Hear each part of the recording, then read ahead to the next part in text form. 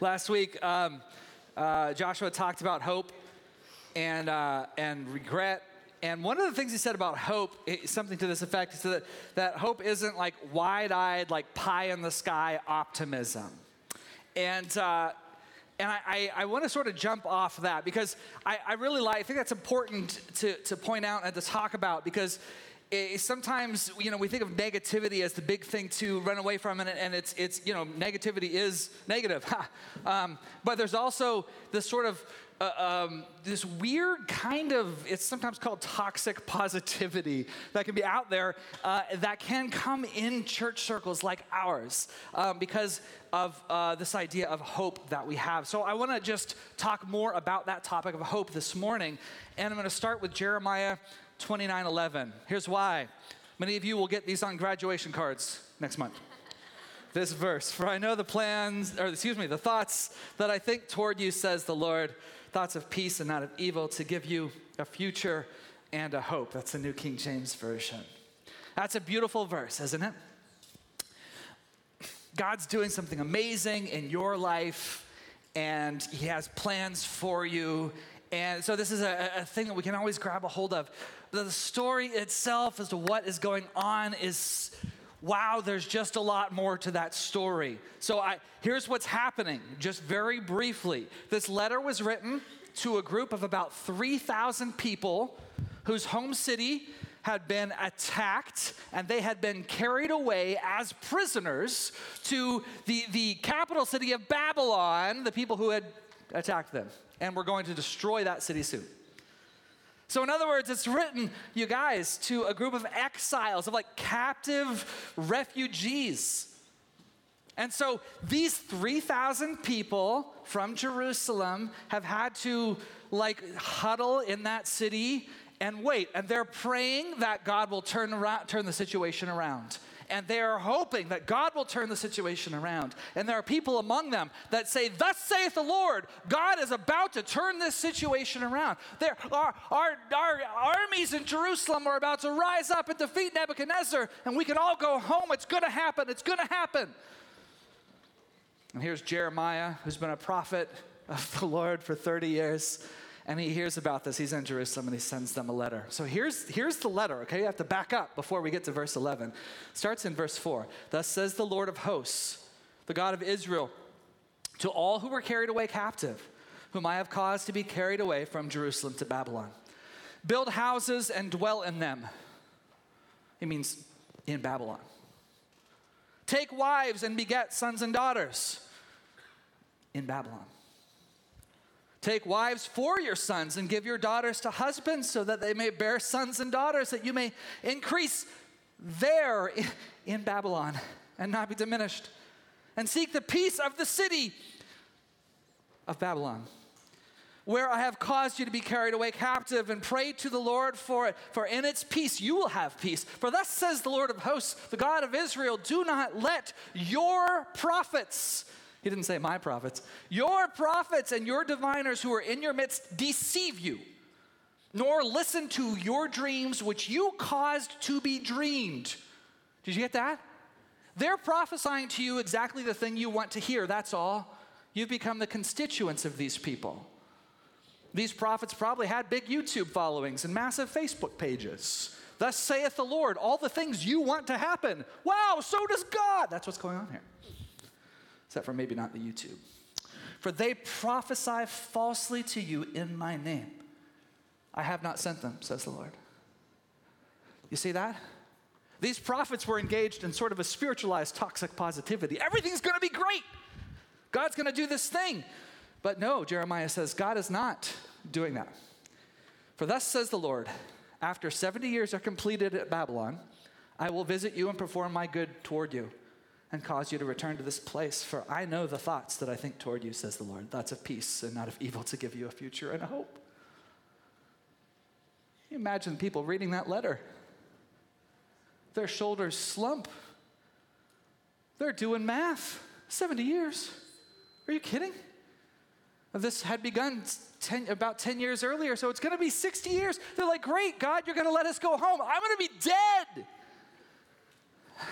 That's not exactly the hope that they were imagining. But it was a good thing he was giving them, wasn't it? He was saying, be at peace. He was saying, build homes. He was saying, plant gardens. Enjoy the fruit of your labors. Have a community. Have a home right there. Build your families right there. He's giving them a blessing. But it wasn't the specific thing that they were hoping for and praying for.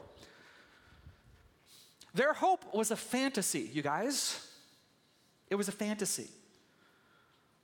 And I think that sometimes hope for us can be a bit of a fantasy too, because we're looking at a specific situation and praying and pleading and proclaiming and making declarations that a certain thing is going to look a certain way. And sometimes I think God's going, you going to let me do this?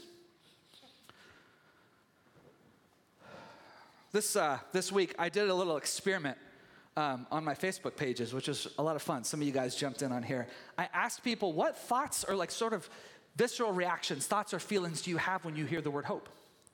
And so I just got the gamut because there was no right or wrong answers here. I just wanted to see what hit people. And so I got so many great answers between the two pages. I had, by far, most of them were very warm feelings, like flickers of light. There were lots of references to light, a lot of light metaphors, and clouds and the sun.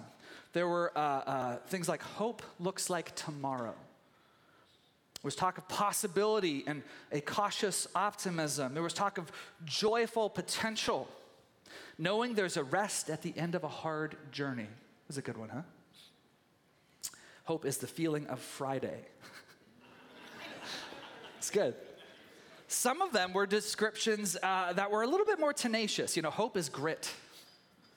Hope is courage. A way through. A steely determination to carry on. I like this one. Hope is looking at despair in the face and saying, not yet. And then there was others that sounded like this. Hope is at times deeply painful. Hope is fear and doubt. Hope is a terrifying willingness to choose life. And then there was this one who apparently this person is going through a very difficult time. They said they're going through the valley of the shadow of death. And for her, hope is a dark and treacherous tunnel with gnarly, vicious creatures on the sides trying to snatch you into their shadows. Yet there's a warm and gentle light beckoning at a far distance. The light is saying, keep your eyes on me. There is more to come. The story isn't over. Keep going. Whew. Can you guys relate to that? Anybody here? Because I'll tell you, that's the one that I can relate to. I'll be honest with you. That is what I can relate to. Hope, for much of my life, has been a very scary thing. I asked my son, Jack, this morning and last night, if it was okay if I talked a little bit about him. He gave me the thumbs up. And you guys who have walked with us for years know a lot of our story and the fact that we wrote a book about our relationship and our walk with autism. And Jack was 3 years old when he received his autism diagnosis. And up till then, his vocabulary had been expected or hitting the normal developmental markers. And then came this really big regression. And he lost all of that. And the words just went away. And that was a really difficult thing. We're like, how do you reach out and connect and really know your child if words aren't used? So we went through all kinds of things. You know, we prayed a lot, and you guys prayed alongside us, right? Or all kinds of things. And then we would try different things, different diets. You know, if you're on a gluten-free diet, then suddenly this happens, and gut health and all these things. And so we'd get really hopeful in prayer, and then you'd see some forward movement. And then it's all gone. And so there were other things. Okay, what if it's not spoken words, but maybe like sign language? Because obviously my wife, who's not here signing this morning, but is our ASL interpreter. So we're like, this would be great. We could teach them some sign language. And that way, and we'd see some growth. We're like, this is the way it's going to be. Yes! And then it goes away. And we would see new words break out and new language and all kinds of things. We get excited and okay, this is how it's going to, and then it goes away. We had a burst of texting a year or two ago. A lot of you remember that. And he was texting a whole bunch and we were connecting and there's like, this is amazing. This is how it's going to, but then Because it's very difficult. It's very difficult for him to be able to push through that because the language centers in his brain don't work the way they would work in lots of other people's minds. So he has a device that's around his neck that he carries with him because sometimes he does choose to communicate with us with his device. And through all of this, the guy is such a rock star, by the way. This guy is such a rock star. He pushes through, you guys. He endures so much. He just had oral surgery and got all 4 of his wisdom teeth removed. He was so tough. He just gritted that out. He's an absolute rock star. He comes in here, even though he's not able to communicate like I'm sure he would like to. He comes in here with his service dog, who's not a very good service dog because she's not very professional. Service dog is not supposed to run up to people and ask to be pet because the service dog is working. So if she does that to you, you can just say, Lily, be professional. That's what I always tell her. Be professional. I can't pet you right now. You're working. She comes in and helps him to stay calm, and he hangs out and pushes through all of this. But it's hard for him. It's hard for him. And I wonder if he's even experienced some of that too. If you see a good thing happening, and then suddenly it goes away. So for me, that's meant I have to really guard going all in on new possibilities and new developments. Do you know what I'm saying? And people are like, oh my goodness, that's so exciting, everything's changing. And they don't see me get really excited. And they're like, brother, I need to pray for an infusion of hope for you. And I'm like, okay, like I would love some more hope. And yeah, there is some fear in this. I admit there's some fear in this, totally. And that is a thing that I'm trying to learn to steward. But here's also what I've learned, you guys. I've learned that I think there's real wisdom in not going emotionally all in on everything that I envision or I can envision. Some situations, hear me, okay? Hear me out. This might make some of you upset. Some situations are not worthy of your hope. Some situations. Now let me unpack that, okay? Let me unpack that. Sometimes, you guys, you're not going to get a good outcome like you've been desiring and crying out for. And putting all of your emotional energy on that thing changing. Sometimes a thing is broken. Sometimes a marriage is not getting back together, no matter how hard you work and no matter how much you cry out to God. Sometimes the person who's in the hospital and you've been begging God to heal, sometimes that healing isn't going to come. Sometimes the disease is fatal. There are some things that no matter what we do, that situation is not going to be fixed, not in the way that we want. But even in that situation, God is able to bring beauty from it. In every situation. Sometimes he's going to let you go back to Jerusalem, but sometimes he's going to say, I have a different blessing for you in Babylon. In Romans 8:28, Paul says this is a verse that we've all quoted many times. We know that all things work together for good to those who love God, to those who are called according to his purposes. All things, even the broken things. He's about to enumerate them. Check this out. A few verses down, he says this. Who shall separate us from the love of Christ? Shall tribulations or distress or persecution or famine or nakedness or peril or sword? Those are bad things. Those are very bad things. Those are the unanswered prayers, you guys. See, God's not going to spare us from those things.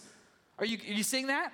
He's saying those things are going to be present. These are the things we cry out to God for, going, why, God, does this happen? I love you. I thought you were supposed to spare me from this. No, those things are going to happen. However, we have reason to keep believing, because look at this. In all things, we are more than conquerors. All these things, we are more than conquerors through him who loved us. For I am persuaded that neither death, nor life, nor angels, nor principalities, nor things present, that means the things you're going through right now, nor things to come, that means the things you don't even know about that you're going to go through tomorrow.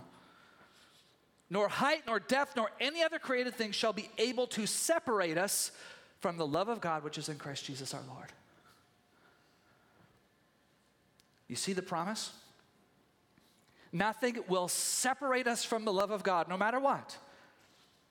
There's nothing present nor to come. There's demons or death that can separate us from him. He goes with you, friends.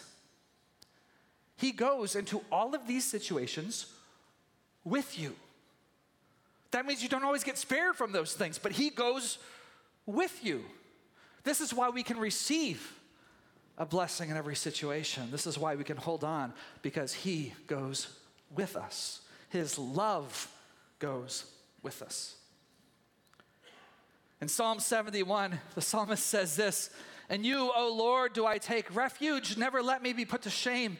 In your righteousness, deliver me and rescue me.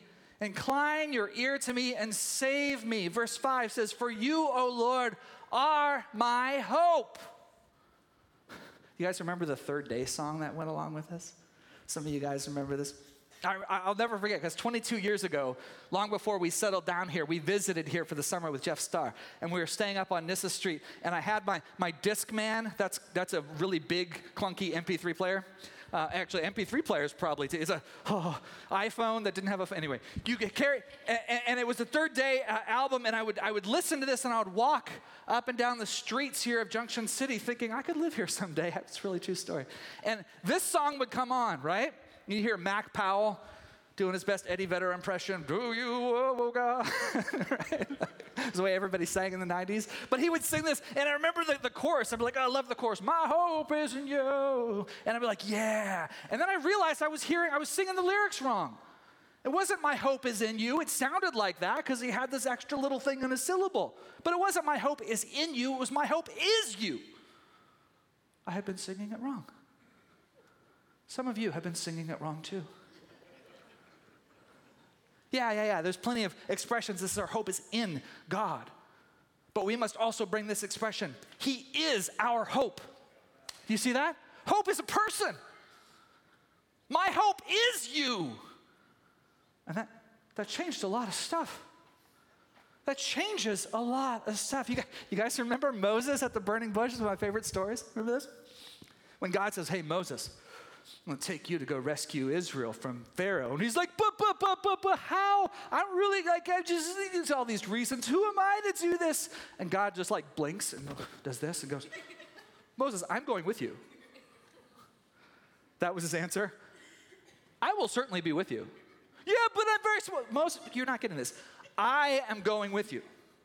And Moses has all these contingency. Well, what if they don't listen? Okay, look, throw your stick down. And it suddenly becomes a snake. He's like, "No, pick it up." Sure. Yeah, see, I am going with you. Are you getting this?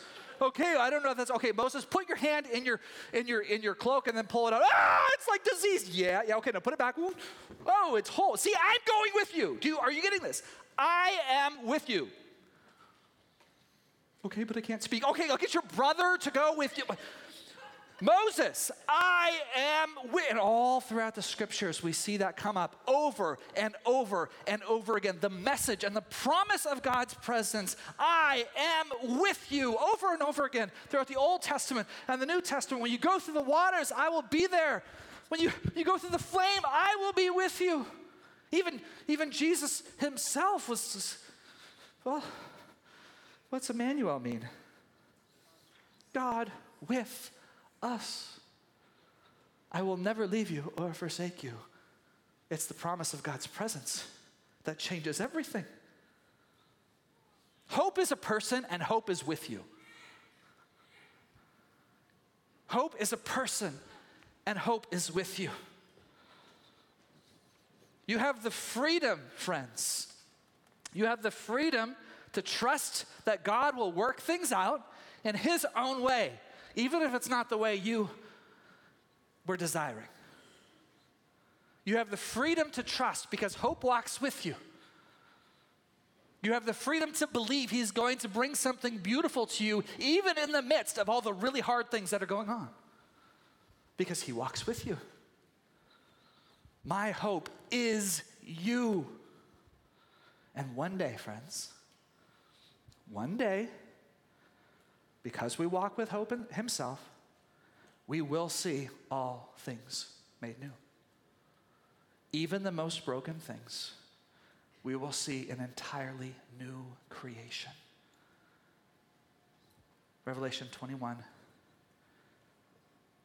Then I saw a new heaven and a new earth. For the first heaven and the first earth had passed away, and the sea was no more. And I saw the holy city, New Jerusalem, coming down out of heaven from God, prepared as a bride adorned for her husband. And I heard a loud voice from the throne saying, behold, the dwelling place of God is with man. He will dwell with them, and they will be his people, and God himself will be with them as their God. He will wipe away every tear from their eyes, and death shall be no more. Neither shall there be mourning, nor crying, nor pain anymore, for the former things have passed away. He's with us until that day, but there's going to be a day when his presence is going to be so thick, when we are living in his house, that all of the things that tear us up inside will end. I've often wondered about what new creation will look like in our different circumstances.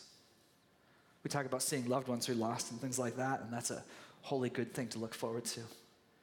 But I was thinking about our situation with our family, with my son, what that might look like.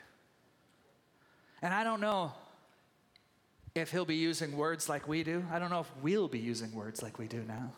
Maybe it's all going to be thoughts. I don't know. But here's one thing I fully believe. Everything that is in the way of communication will be gone. Every barrier that's there will be gone. And I think about that, you guys, and I can't wait for that. Everything that he's been dying to say, everything that has annoyed him like crazy about me, and he'll say, Dad, when you do that thing, it drives me mad. Can you please stop it? And then we can share a good laugh about it. To say all of the things that he's desired to say to his brothers and his sisters, all the things they have been wanting to talk about will just be suddenly there and available. One day, all will be made new. And I know some don't like it when you start deferring some things to the next life. I get it, but you know what? You guys, we are believers in Jesus Christ who is eternal. And the kingdom of God has come to us, but the kingdom is not going to be fully realized until that day. So it is right and good and appropriate to dream about that day and to look forward to that day just like the early church did.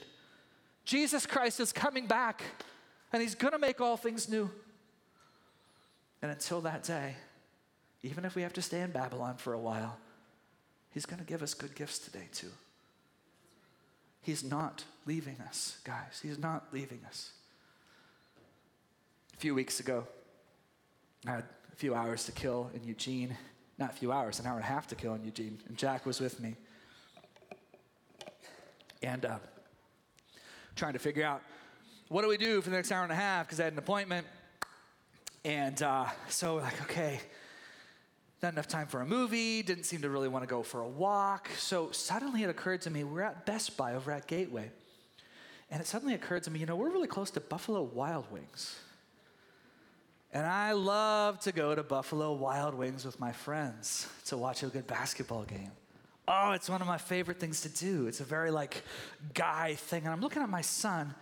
He's got this beard that's coming, and he's 17 and he's as tall as I am now. So tall. And it just occurs to me, I'm going to take him to Buffalo Wild Wings. I've never done that before. That would always be McDonald's or something like that. No, we need to go to Wild Wings, and it's going to be more expensive, but you know what? We need to do this right now. Sort of a rite of passage kind of thing, So we're like, let's go. And so I was so excited. So we went and we sat down, and it's a Friday afternoon, right? So it's really dead in there. And it was probably good because it might have just driven them crazy if, people were as loud as we were when we watched games. At least as loud as Aaron Oaks, because that guy just blows the lid off the place. But we were sitting there together. And he had his big blue headphones on, and he was listening to Disney music. And he brought his picture that he carries with him and was excited just looking at that and flapping his hands in front of the picture. And I'm sitting there, and we're sharing French fries, and we have our drinks, and I'm just sitting, and I kept wanting to to have him take his headphones off so I could tell him how excited I was to be with him and see if he had anything to say. Do you like this? Isn't this fun? Like, this is cool. Like, isn't this great? We can be together and tell him how excited I was and all these things. And then it occurred to me, like, don't do it. Like, that might frustrate him right now. And it's okay. He knows.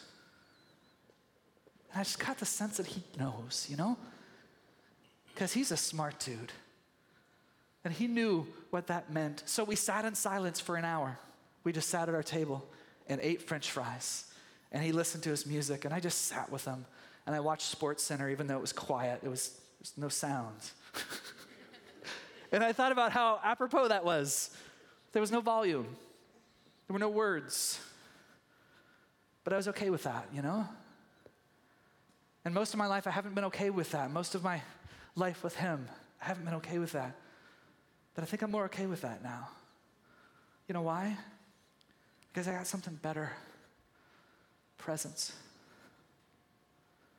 Just being together is a gift. Is it everything I want? No. But just being together is a gift. Babylon has nice summers. There are good things that we can have even in these places of pain and further desire. So I don't have to push all my chips in, and I don't have to scream out to God in labor and prayer day after day. Otherwise, I miss the presence. I miss him. And this has happened so many times in my life as I've written about our relationship and talked about it. All these things that happened so many times, I suddenly got a glimpse of my relationship with him. You see, because if he's with us, it's his presence that is the greatest gift. Even more than words, spoken or writing, which I love more than anything, even better than that, is presence. He walks with you. Even in the place of unfulfilled desire, even in the place of agony, even in the place of fear, he sits with you. His presence is everything. Hope eats French fries with you. I don't know about you guys, but that's a pretty big deal to me. It's not worth it to go all in on every situation, but it's worth it to go all in with hope because he's with us through it all.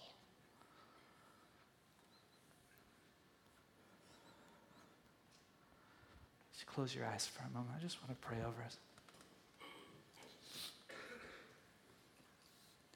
I want you to think of that situation that's swirling around you and that thing that you're just not sure about, that massive question mark that you want to go all in and just believe that somehow it's all going to turn out in a certain way. And just get that picture in your mind, whatever that is.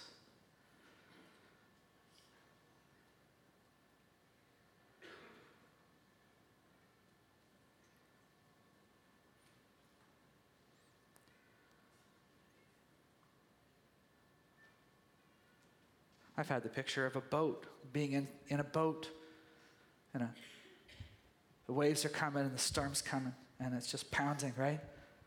Just like the disciples in the boat, and it's pounding, and you think you're going to sink. And then you turn and you remember who's in the boat with you.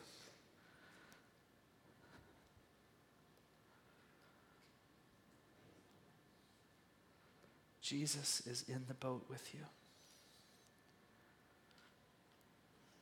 All those places of pain and fear, he's in the boat with you.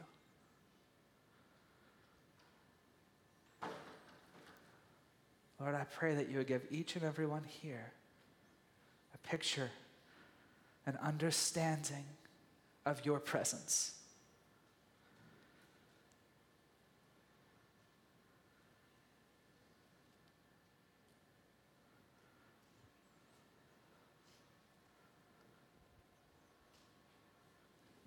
I pray that you would give us all a new confidence in your character and your affection for us as a father.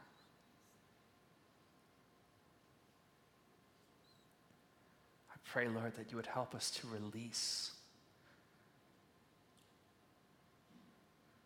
You would help us to open our hands and let go of the false things that we're holding on to, the hope that's based on situations and not based on your character and your person.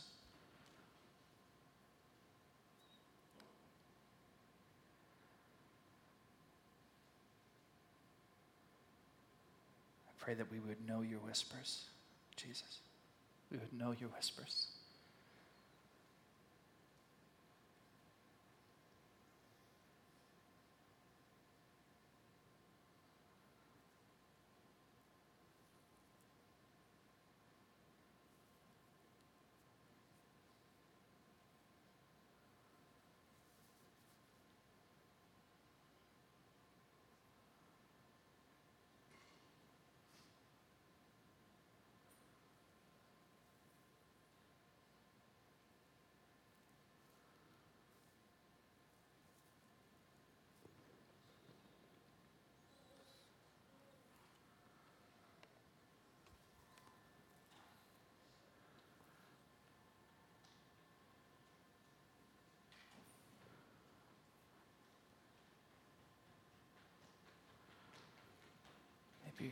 Maybe we haven't been super comfortable in the silence, but isn't it kind of nice to sit in the silence with our Father?